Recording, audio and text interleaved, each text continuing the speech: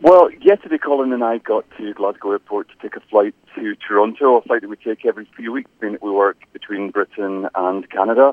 And at first our flight was delayed by an hour, then it was a couple of hours, then they changed the announcement to 4 hours and said it would be delayed due to operational issues.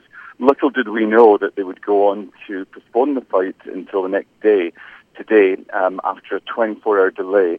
Or I think literally a 22-hour delay, but pretty much a full-day delay. And we learned this morning that the pilot and the co-pilot were allegedly under the influence of alcohol. Mind-blowing, completely and utterly mind-blowing.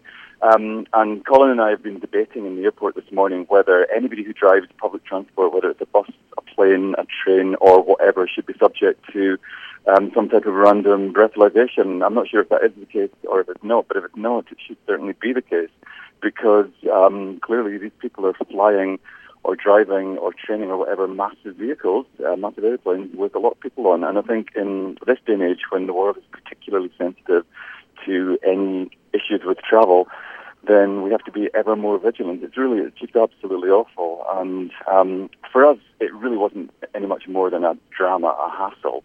But it could have been so much worse if that airplane had taken to the sky with two pilots that were drunk. Oh my God, it's just it's staggering to think this kind of thing can actually happen. But do you know what? Props to the ground staff at Glasgow Airport in Scotland who alerted the authorities to the fact that two people appeared to be under the influence of alcohol.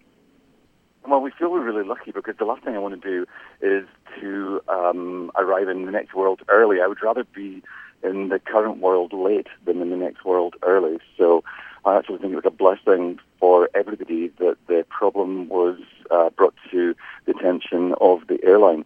And we use this flight all the time. I mean, we're on it like a bus. You know, we're in and out of Scotland, in and out of Canada non-stop between our homes in Britain and North America. And we haven't had any problems before. This has been the first one. But, oh, my God, talk about a big problem to start with.